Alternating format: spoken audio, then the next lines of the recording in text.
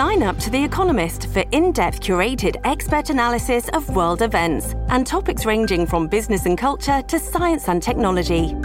You'll get the weekly digital edition, online-only articles, curated newsletters on politics, the markets, science, culture and China, and full access to The Economist Podcast Plus. The Economist is independent journalism for independent thinking. Go to economist.com and get your first month free. Wyndham Hotels and Resorts makes travel possible for all.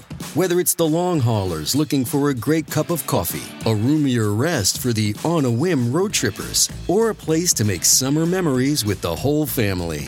No matter who you are, where you're going, or why, with 24 trusted brands to choose from like La Quinta, Days Inn, and Super 8, your Wyndham is waiting. Get the lowest price at wyndhamhotels.com. Restrictions apply. Visit website for more details. This episode is brought to you by Shopify. Whether you're selling a little or a lot, Shopify helps you do your thing, however you cha-ching. From the launch your online shop stage, all the way to the we just hit 1 million orders stage. No matter what stage you're in, Shopify's there to help you grow. Sign up for a $1 per month trial period at shopify.com/special offer, all lowercase. That's shopify.com/special offer. Welcome to the New Books Network. Welcome to New Books in History. My name is Rick Northrup, and I'm very pleased to be speaking with Professor Julian Jackson, who is Professor Emeritus of History with Queen Mary University of London. Professor Jackson needs no introduction, having published on modern French history extensively, but one may be given anyway. Professor Jackson has won several awards for A Certain Idea of France, The Life of Charles de Gaulle, including the Elizabeth Longford Prize, and he was named a Wolfson History Prize honoree in 2004 for The Fall of France, the Nazi Invasion of 1940. Professor Jackson is considered a leading authority on the history of 20th century France. His latest book is France on Trial, The Case of Marshal Pétain, published by Harvard University Press in 2023. Welcome to the program, Professor. Thank you very much. It's a pleasure to be here. I thought we'd begin with a bit of background for a listener as to who Marshal Pétain was. The first chapter of your work does sum up his career nicely, but would you care to give us a summary bio of Philippe Pétain and how he became leader of Vichy France? Yeah, well, I think what you've got to remember is that Pétain was a soldier who was the greatest French military hero of the First World War. So there are lots of names we can think of in the First World War. We can think in America, we can think of Pershing, we can think of Foch, we can think of Haig, but in Ludendorff on the German side, Hindenburg. But for the French, the man is Pétain. Why?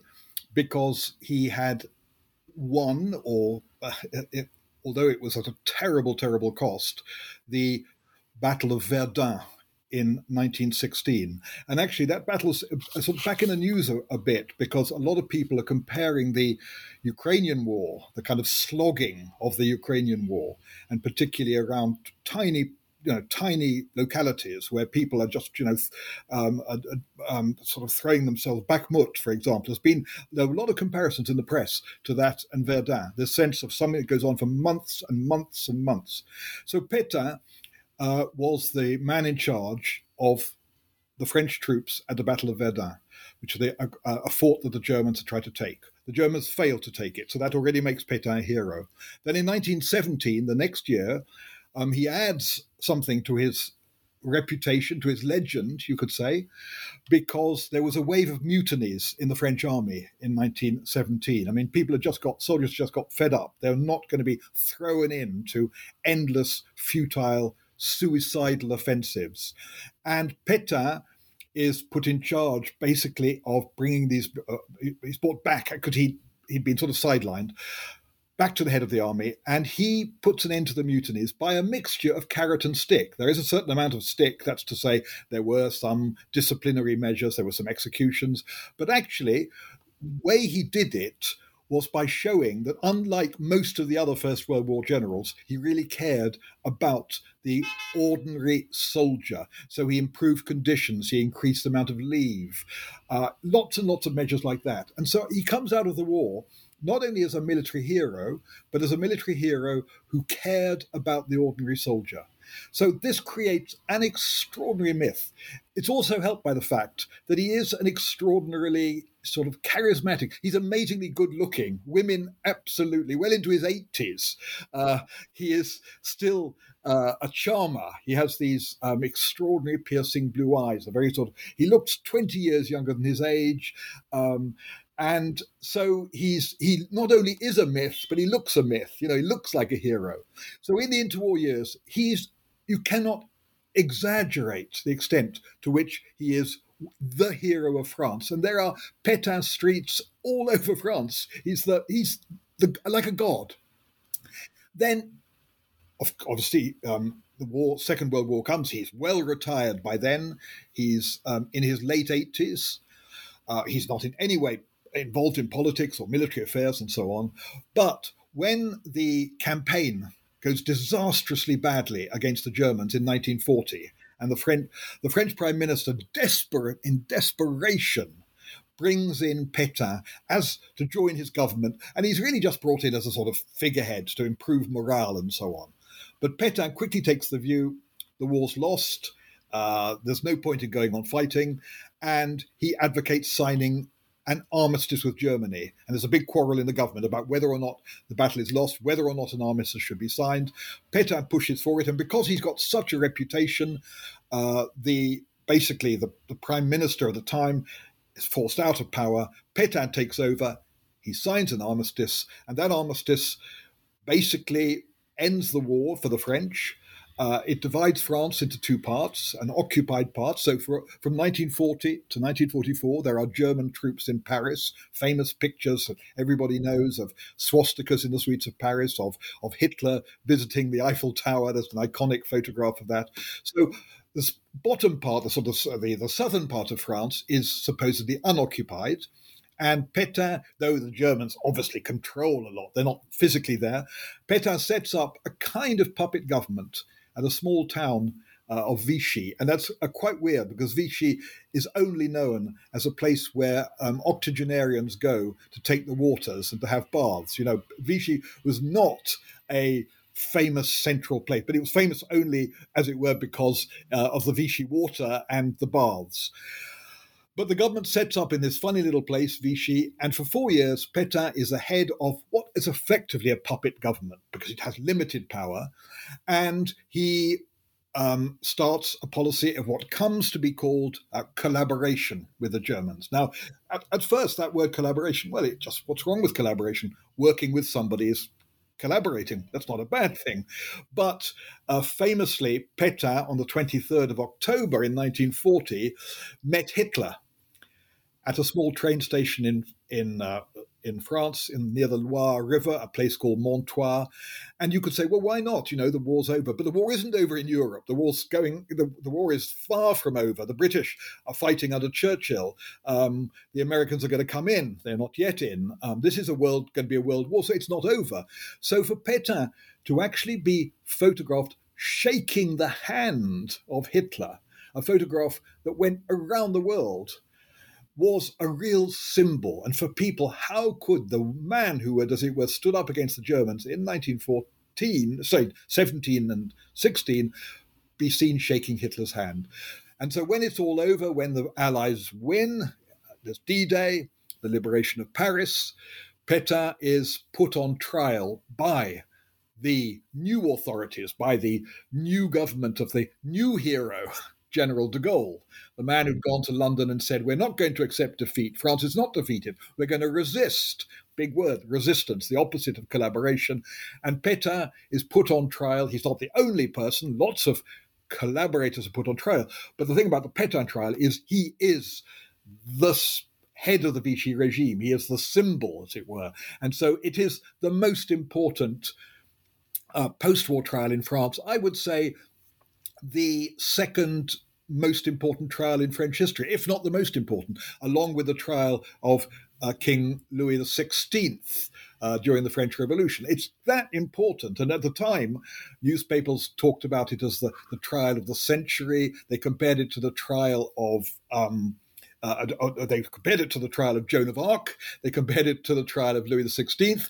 They compared it to the trial of Charles I in England. And amusingly, this morning in a British newspaper, a sort of left-wing newspaper, The Guardian, there was an article, to my amazement, about the Trump trials coming up, and made a comparison and said, well, what is treason? What is treason? What are the duties of a head of state?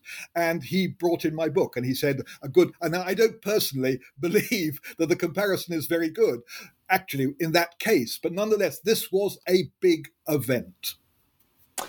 And the fact that he was being tried for treason and such a momentous figure, not just in France and Europe, is it's almost, I dare use the word unique, in that a figure like that hasn't really been tried before.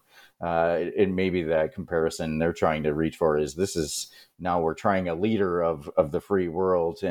But you'd get into questions of what is, like you said, what is treason. He struck me as a man that was devoted to his duty above all, but perhaps he was a little bit unconcerned with political realities. There was some question as to whether he was senile, he was approaching senility at the end of his life. But it didn't appear that way when they're all jammed into the Palais de Justice, if I'm saying that right. He just couldn't quite hear properly. The arrangement of the courtroom was something awkward. What do you think of him as a person? Well, no, I think just going back to what your first point about the importance, the hugeness of the event and the uniqueness, as you said. A comparison that you could make is with the Nuremberg trials, of course, where the Nazi, obviously not Hitler because he'd committed suicide, not Goebbels, but the Goering, however, put on trial at Nuremberg a little bit after. The Nuremberg trials started about a month or two after the Pétain trial. But there is a difference, I think. And the difference there is that in the case of Nuremberg, it's the Allies trying the Germans, trying the Nazis, and it's the outsiders, the winners. In the case of France, it is the winners, it's the people, as it were, who the resistance, but it is the French. So what gives it this almost slightly traumatic quality of that trial is it's the French trying themselves. It's the French for 3 weeks. The trial lasted 3 weeks, washing their dirty linen in public, debating ferociously events that are not really history yet because they've only happened a few months ago. But they're sort of publicly debating the rights and wrongs of what's happened over the last 4 years. So yes, it is something very poignant. Going on to what you asked about Pétain, the man. For me, one reason I wrote this book was partly because I thought the issues that you've raised of what is treason and what is patriotism, which is what the book is really partly about, are kind of massively interesting, not sort of universal, big questions, which are not just about France. They could be about any country. But I was also attracted because I wanted to write this as a book that people would read. I hope it's a good, serious book, and it's research, but it's written. I actually had it as a film in my mind when I wrote it, and I thought there's nothing more dramatic than a courtroom. I always love films I love films that take place in courts. Because there's something. A courtroom is by nature a drama. There you've got the for and against, and in a very small space, people are fighting out to find the truth. And so I thought there was something wonderfully dramatic about it, and I tried to tell that story in a almost day by day way. It took three weeks. I don't quite go day by day, but nonetheless, I take the reader through the 3 weeks of the trial to give that sense of the unfolding drama. And one of the fascinating things about it is precisely what you just raised. What does Pétain think about it all? What's going on in his head? He's 90. He looks surprisingly, the moment he enters the court is an extraordinary moment because it is, as you say, it's a normal courtroom, relatively small, quite cramped. And of course there are about 600 French and journalists from all over the world there. It's August, or it's late July and August. And I don't know whether you or your listeners have been in Paris in August, but Paris in August is pretty fetid and pretty hot and pretty sweltering. And here they are all crammed in this tiny room, which people say is almost like a sauna, really. The heat, and people are fainting. They're from the heat. Judges are even judges sometimes fell asleep, not because of the boredom, but because the sheer physical exhaustion. So there's this moment. There's a kind of hubbub in the court on the first day as they're all waiting to see the man who they've never seen in the flesh before. They've seen his posters, they've seen him on, everywhere. He's like a god, but they've now seen the man, and he comes in, and he walks quite erectly. He is 90, but looks younger. Although he looks like an old man, but he doesn't look like a decrepit. He walks with extraordinary ease. He sits down in his chair, and as he sits down, there is a strange moment when there's complete silence for a moment, and then people get up and to look, stand up. And then the press was saying afterwards, now, why did they stand up? Did they stand up out of respect or deference? Because they still the spell of this old man somehow, was it that? Some of the more hostile journalists to Pétain said, no, it wasn't that. It was just they got up so they could see properly over the heads of the people in front of them. No, there was no respect. We don't know. But then, anyway, there's this man sitting there. And then on the first day, and as the trial is opening, he's sitting there. He's in a little. They've put a little armchair for him with a little table in front of it on this really cramped courtroom floor, and he's nervously.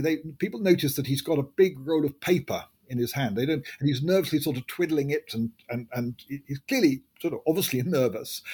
And then there comes a point when the judge, the leading judge says, and now the interrogation of the witness will begin. Because the way that the French trial works, the judge now will begin it by interrogating the defendant, possibly over 3 or 4 days. Really, it's a forensic interrogation. So Pétain stands up and says, I want to read a declaration, which lasts about 7 minutes, where he says, I'm no longer, I do not accept the authority of this court. This is not a proper court. I came back to France from exile in Germany because he fled France in after it was all over. He said, I came back to render accounts to the French people, but to the French people, not to this court whose jurisdiction I don't recognize. I will not say another word. Now, and he sits down. And of course, that's a bit of a problem, because the whole point was to have interrogate. So they probably knew he was going to do that. It was all planned with his lawyers. And he sits down. And for the rest of the 3 weeks, occasionally you see him going very red in the face. He mutters under his breath. He clearly is sort of watching what's going on. But a lot of the time, people aren't sure. Can he hear? Is he senile? Does he know what's going on? And there are pictures of the trial where he's cupping his ear with his hand, as if, to like creating an ear trumpet, because can he hear?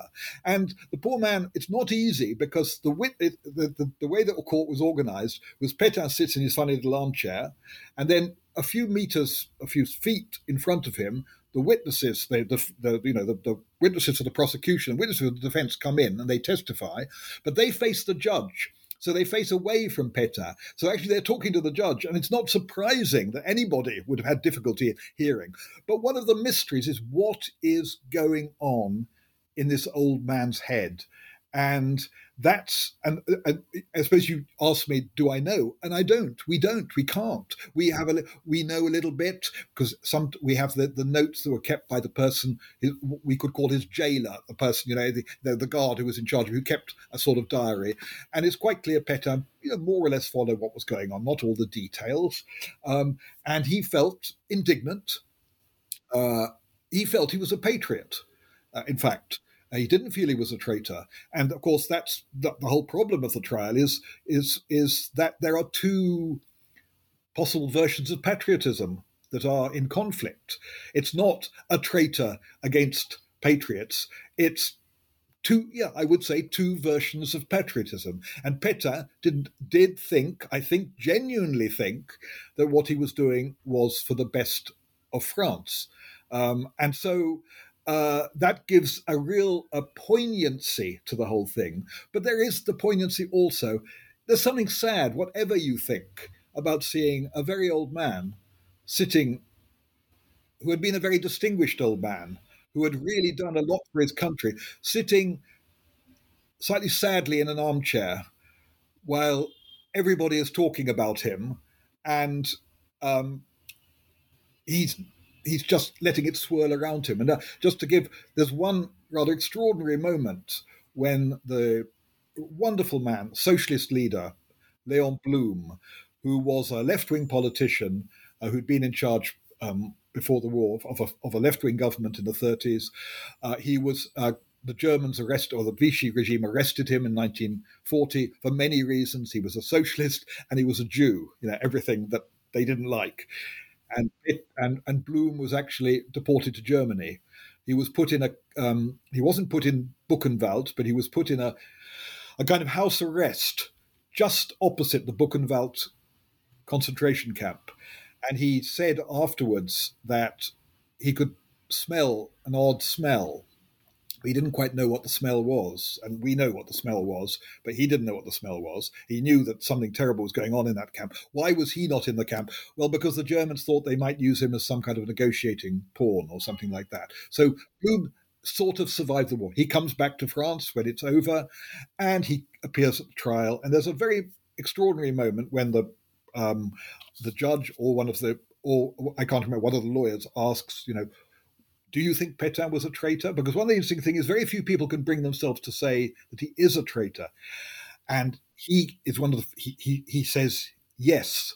But he then, the lawyer pushes him a bit further and says, well, do you think that he wanted the war to be lost so that he could take power, so that he could overthrow democracy? And then Blum turns around, because he, as I say, when they've got their back to him when they're talking, he turns around, he looks at Pétain, and he walks a few steps towards him. So their eyes literally lock. And he says, looking in his eyes, there is a Pétain mystery, and I don't know the answer, which is a really extraordinarily pregnant moment, in the court. So yes, there is but when you ask me what's going on in his head, no one really knows. And my answer there is my best speculation as to what the answer is. Well, that gives listeners a real sense of the drama of this event, a titanic figure like Pétain being judged by his peers, all of which were much younger than him. Some of the French lawyers were known to be dramatic. Was it Bouchardon that had a sense of drama in his prosecution style? And then the importance of this trial in terms of later trials, such as Nuremberg, the trial for Quisling by the Dutch, who was much more a traitor. But this did set something of a precedent for people who would be tried later, such as Goering, and in much more clear-cut circumstances. What I've read is that the French still look at this trial as something. Robert Paxton described it as like the bitterest French family quarrel, and I wanted to get that across to our listeners. I totally. I mean, just one thing that muddies the waters in the trial. We'll come back in a moment to the way the trial's viewed today, possibly, because I do end my book with quite a long part looking at what people think today in France. And I end with actually talking about the most extreme right French politician of the day, not Marine Le Pen, even more right-wing than Marine Le Pen, a man called Éric Zemmour, who really tried to use the name of Pétain in the last presidential election. But just before that question of the afterlife, if you wanted the trial, and the way the family quarrel, as you say, Paxton called it, which is still going on, up to a point, is that what muddied the water in the trial was, of course, almost nobody was totally unsullied in some kind of way by what had happened between 1940 and 1944. A lot of the people who were there as prosecution witnesses against Pétain weren't in a position really to throw stones, or up to, I mean, they had all made mistakes, or more than mistakes. And the whole issue, for example, just take one question that was much debated at the trial. Was it wrong to have signed an armistice with Germany? Forget collaboration for the moment, which comes later. But was it wrong? Was there an alternative to signing an armistice with Germany? A lot of the trial is about that. Half the trial is about that. And a lot of politicians who had been the man who I mentioned a few minutes ago, who had put Pétain into his government. Remember, I said that Pétain is brought into government to sort of, restore morale and so on at this terrible moment. And Reynaud, who brought him in, was the first prosecution witness, actually. So this is a poignant moment. The man who'd actually, you kind of say, made it possible for Pétain to take over, because he brought him into his government, and then he'd been replaced by him. And Reynaud had been against an armistice.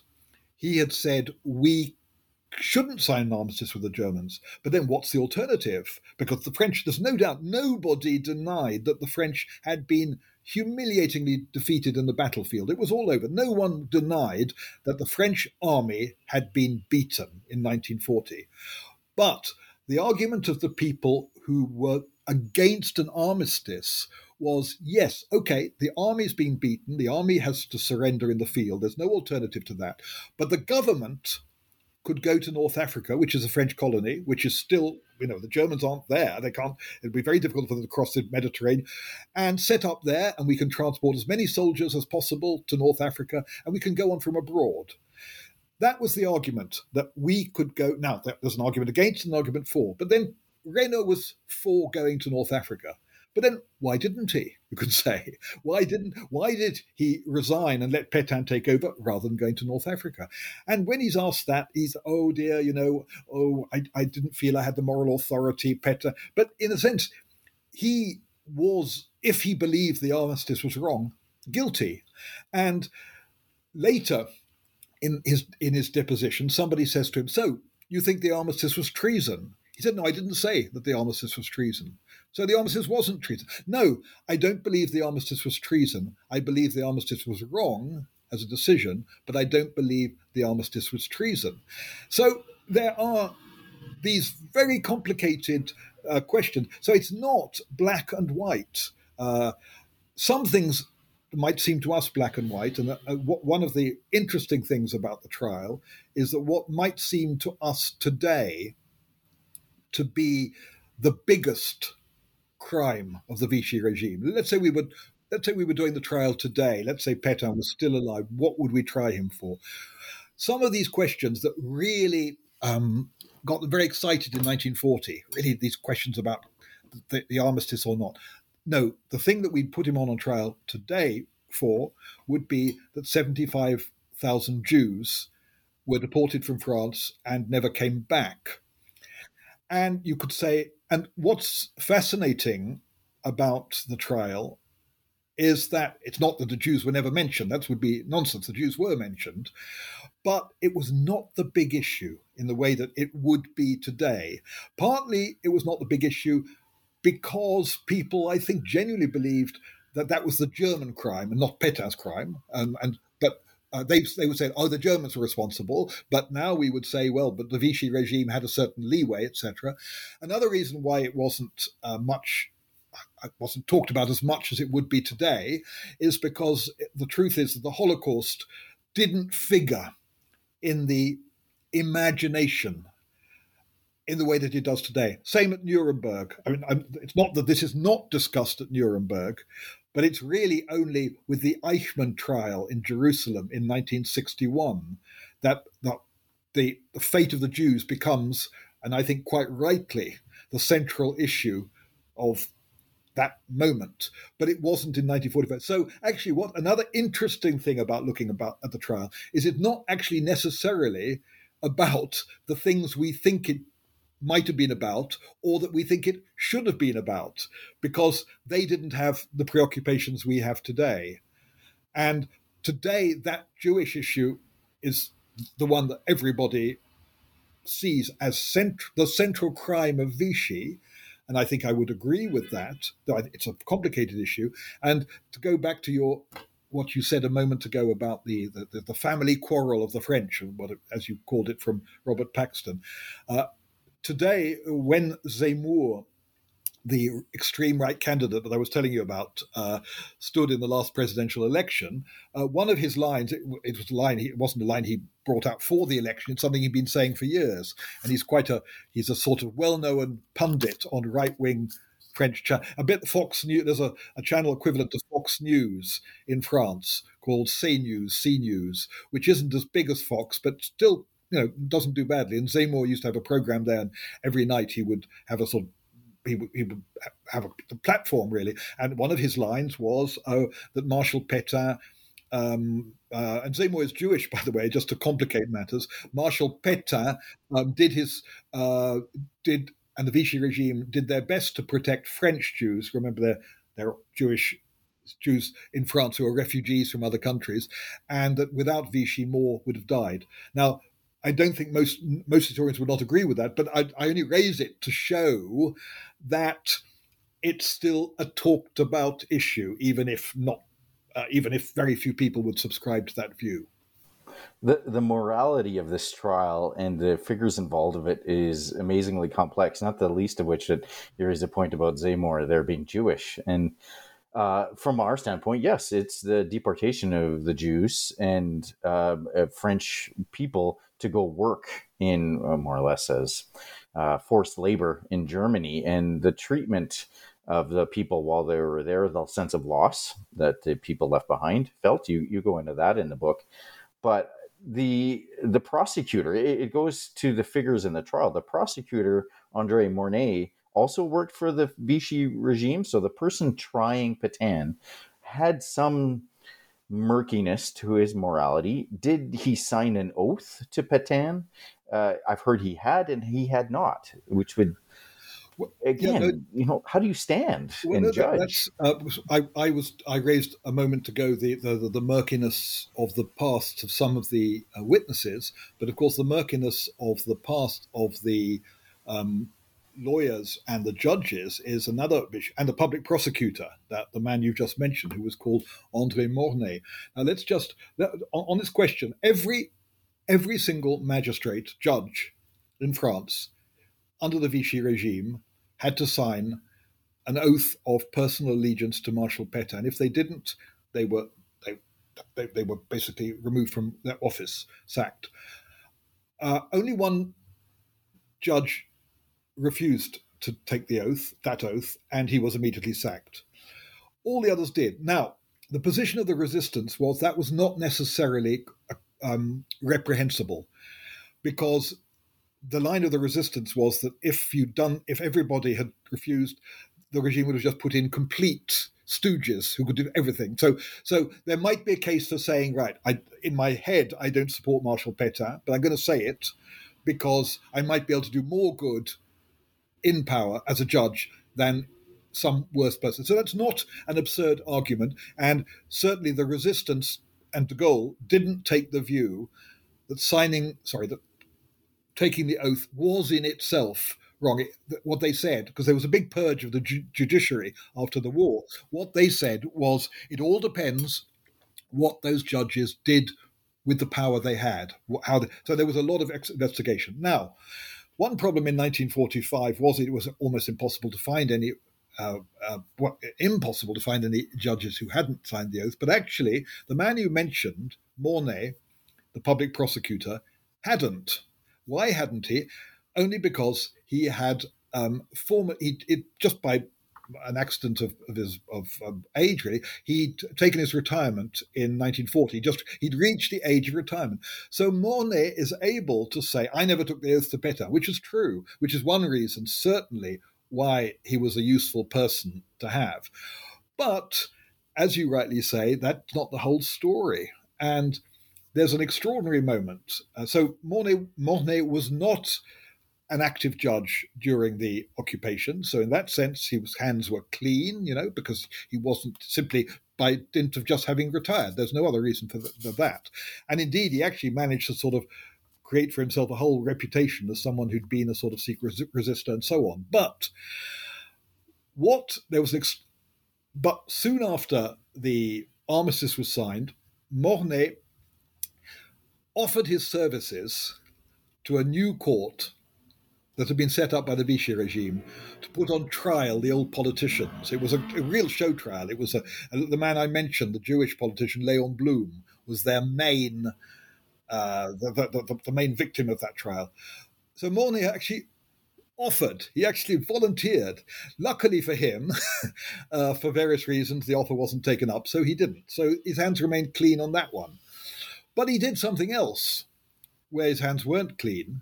One of the first things that the Vichy regime did, the new regime of Pétain, almost in July, I mean a few weeks after it was set up, was to set up a special commission, to look at the cases of all people who'd been naturalized French in the interwar years.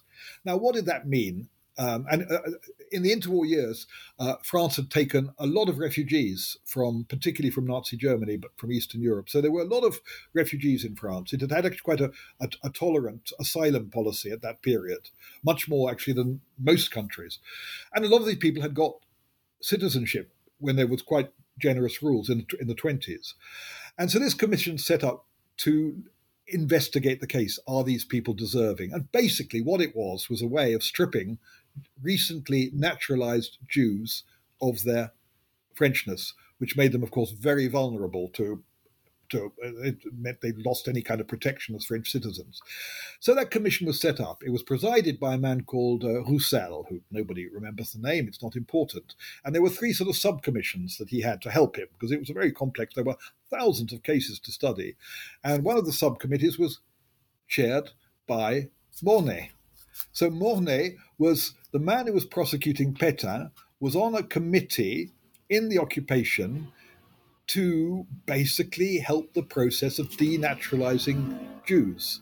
So his hands were far from clean, and there was an extraordinary, again, one of these extraordinary dramatic moments in the trial when the Pétain's leading defense lawyer, who was a very brilliant young man, he was in some ways one of the stars of the trial, because it was a trial of the judges were old, the prosecuting witness, the prosecutor was old, Mornay was old. I mean, they were all in their 70s.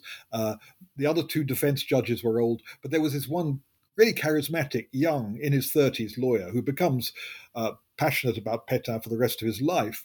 And he had the clever idea of getting the man who was the head of that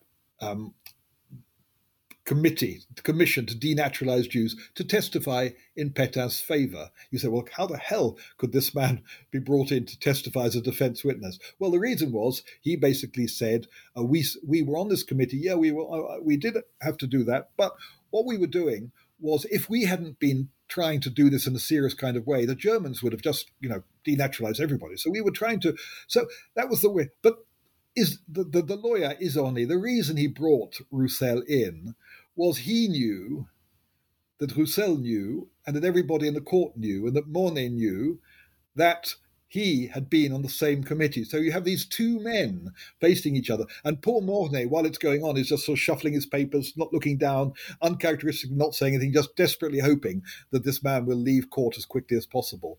So there's a lot of history there playing out in the court. And after the war, before he died in the early 50s, Mornay wrote a book about the occupation, about a kind of journal, which was pretty invented, actually, of his own journal and it was called 4 Years to Erase from Our History. And if anybody would have liked to erase it, it would have been Mornay, because he was pretty, his record was not good. And that's undoubtedly, and you can imagine that the defense used that, as they should. I mean, if you're defending, they had it was an argument. And so there's always that other story going on, which is sort of undercurrent, and a sort of undercurrent of another story. What did you do in the war, right? You're pointing a finger now, but what did you do? And that particular moment I've just described is the moment when it becomes amazingly explicit. The connections with this case even reach to today, because I think it's fairly well known that Mitterrand had something to do with the Vichy regime. You meant the charismatic young lawyer you mentioned, was that Jacques Izorni, if I'm saying yes, his exactly. right? That's him. Yes. So it just takes on such morally complex areas. It seemed like, I think you described it earlier as a bit of a political theater or a national cleansing of collective cowardice or collective treason, as Simone Weil refers to it. And when you were looking up the figures in this trial, what did you find regarding the intentions of those involved? Was Jacques Izorni looking to promote himself to get himself into the national stage as a lawyer? Was Bouchardon looking to dramatize the whole thing so he could write more books? Did anyone have ulterior motives? And then sort of placing Pétain as the failed or jaded traitor type, but a man of integrity? Or was this actually, an actual legal trial? It seems to me something like the trial viewers might be familiar with by watching TV, and that it's as much drama as it is a legal proceeding. No, I would say, again, it was interesting that this comparison made in the paper this morning between the Trump trials to come and this trial, and I think it's because a journalist had recently read my book, which is why it came into his mind. But it's all trials are. I mean, trials. There's always a lot going on. There are lots of things going on, and just to answer let's say. The man I mentioned at the very beginning, Paul Reynaud, remember the man who'd been prime minister in 1940, who'd genuinely, I think, wanted an armistice and brought Pétain into the government nonetheless and resigned, and Pétain takes over. Why is Reynaud there? Well, he's there because he's been called as a witness, but he's there to make his case for himself.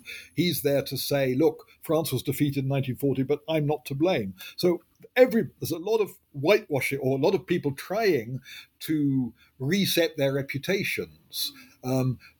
These people, these old politicians, old in the sense they're not necessarily old in years, but pre-1940 politicians, who a lot of people thought were guilty of having let the country down. So people didn't like Vichy, but they didn't like the politicians either. And de Gaulle didn't particularly. I mean, de Gaulle's view was, yes, France was betrayed by Vichy, but he was also betrayed by the politicians who made Vichy possible. So these old politicians, I call them the ghosts of the Republic in my book.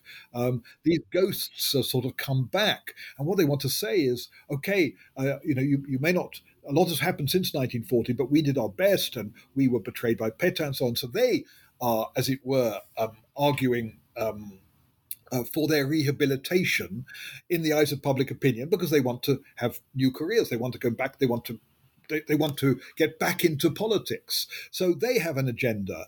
Pétain's two defense counsels, there were three. He had three lawyers. One of them isn't such a important figure, but his main defense lawyer, because the young man we've talked about, Jacques Izorni, we'll come back to in a second, his main defense lawyer was a quite venerable, much older lawyer, civil lawyer rather than a criminal lawyer by training. He was the main one, and I think he saw a chance. Well, what he actually wanted was to make his reputation so that he could get elected to the Académie Française. The Académie Française is it's an amazingly important institution of 40 eminent writers in France. It's like being a god, and they always have a few people who aren't necessarily writers, a celebrity lawyer, a celebrity journalist. They do have figures like that as well. And so Payan, this man, thought, well, if I can defend Pétain, and even if obviously I'm not going to win, he knew he was going to win, but if I can make a good case, that'll clinch my Académie Française candidature. And that affected the way he wanted to fight the case, because he wanted to fight the case essentially by saying, essentially by saying Pétain was it was people around Pétain. He didn't use the word senile, but Pétain was led astray. He was a great hero, doing his best, a patriot, led astray by evil people around him, particularly the man everybody liked to hate. who looked like a villain. Pétain looked like a hero if he was a villain, but the man everybody loved to hate was his prime minister, Pierre Laval, who had sort of greasy-looking man with yellow teeth and stained clothes. So he's a man we can all hate. And so Payan's way of doing it was to push the blame onto others. Why did he do that? Because that was the most sort of consensual thing to do, because that way he could sort of make a case. Some of nostalgic Pétainists would find that was an acceptable line, and then some people who weren't Pétainists but sort of felt sorry for the old man might. So it was a consensual line, the most consensual you could do anyway. Iserny was having none of that.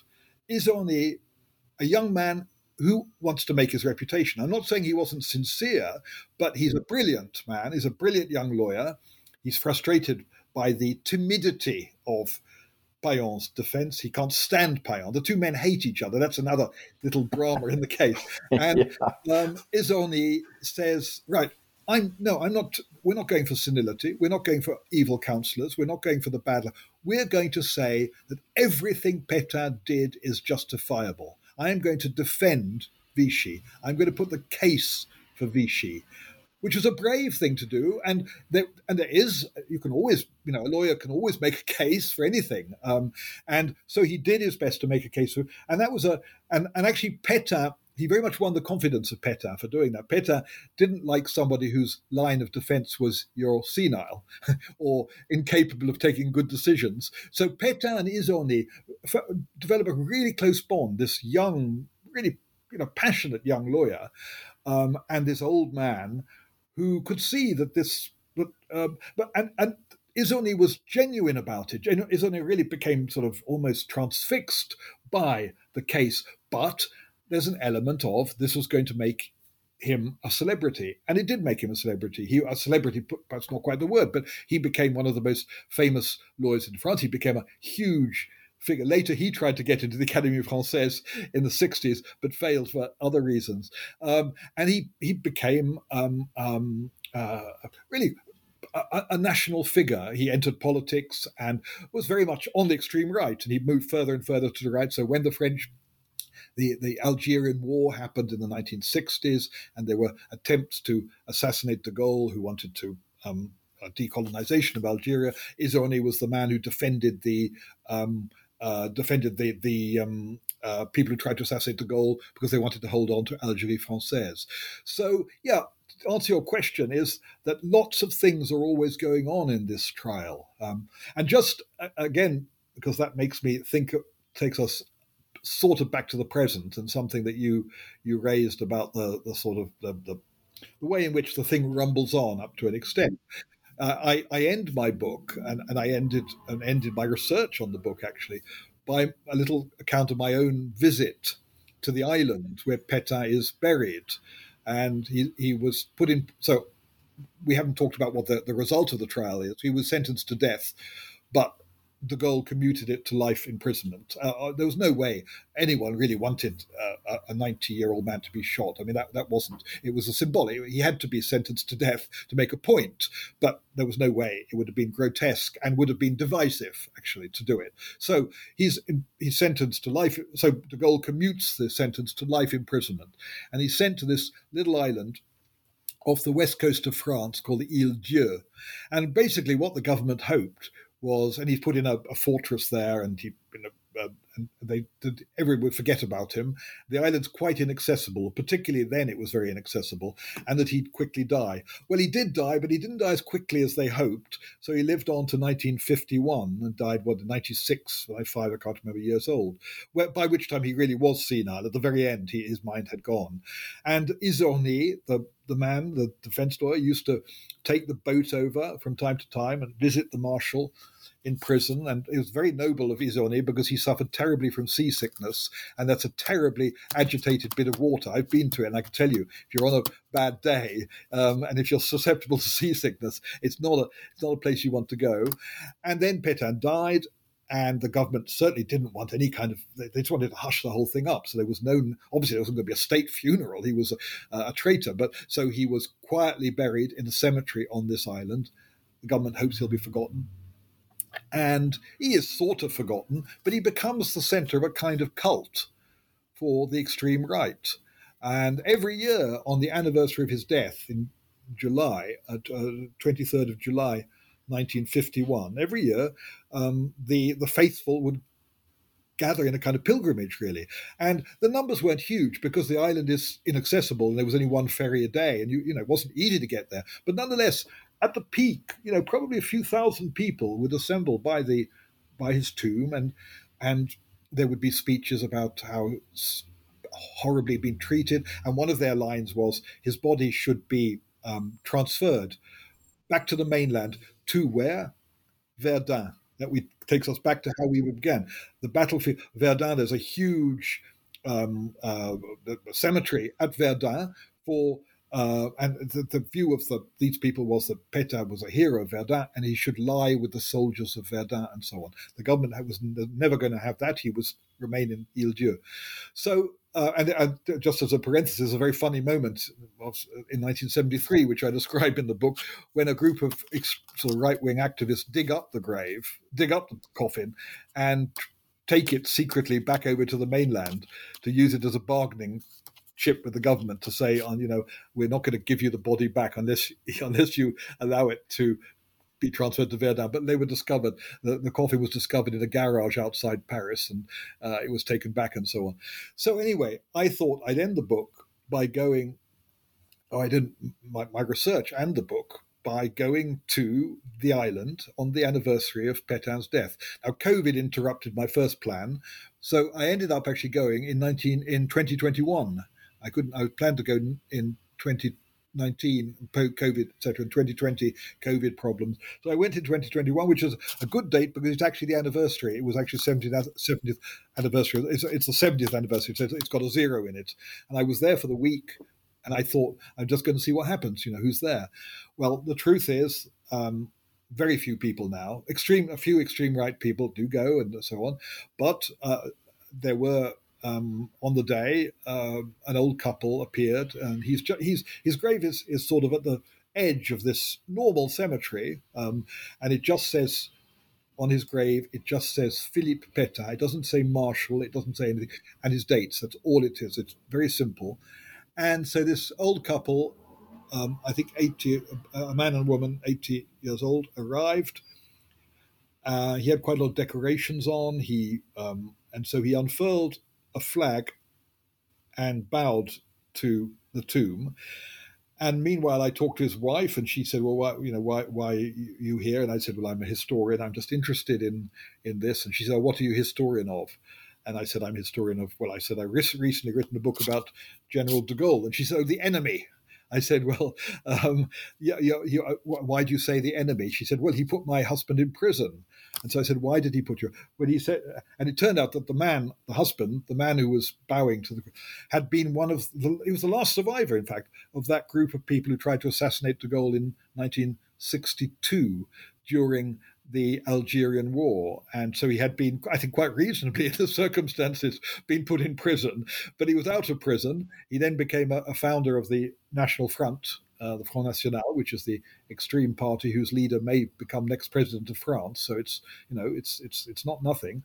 And so my point is that Pétain became a sort of a sort of legend, a site of pilgrimage, if you want, for the extreme right. Because Pétain had nothing to do with the Algerian War. Obviously, that happened all after his death. But he becomes almost like the condensation of all the traditions of the extreme right. But the end result, and I'll give you another example of that around that tomb. There's a man, a youngish man, who arrived on that same day, and he was wearing a T-shirt. And the T-shirt had written in English on it. Actually, it had cool. It's written in English. It was cool to be white. And then he took off his T-shirt and he put on another T-shirt which said "La France aux Français," France for the French. Then he bowed or saluted the tomb, and then he put on the other T-shirt and went away. So you get the idea. But we're talking about, I have to say, there were tiny numbers, and when it was.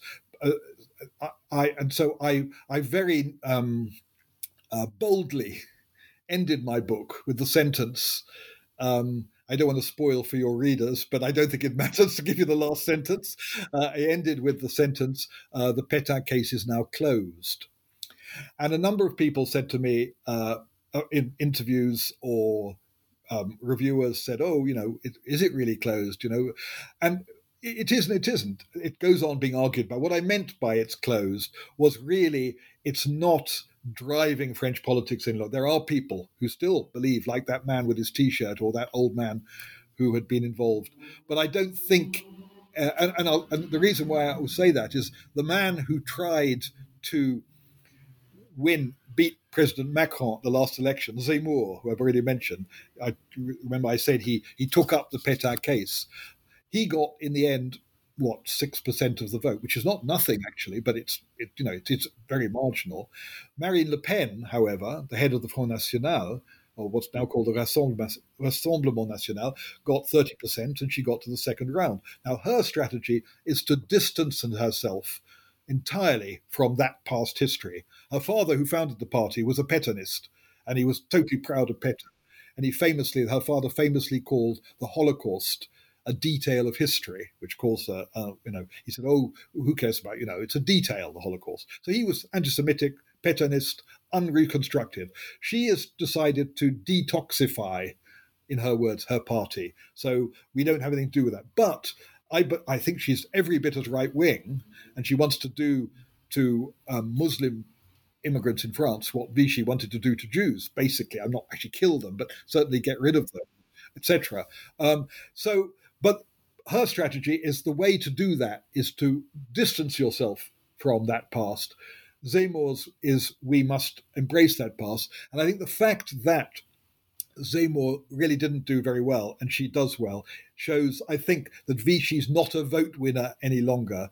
And the extreme right, so when people thought I was saying, when I said the Pétain case is over, the extreme right is not a danger in France, I didn't mean that at all.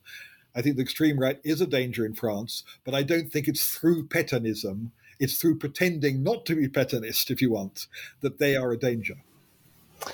I can't think of a better place to end the interview here than that, Professor Jackson. I think you nicely summed up what Pétainism and the figure of Pétain means to French people today with the National Front and its reincarnation now.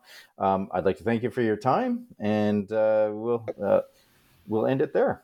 Thank you very much.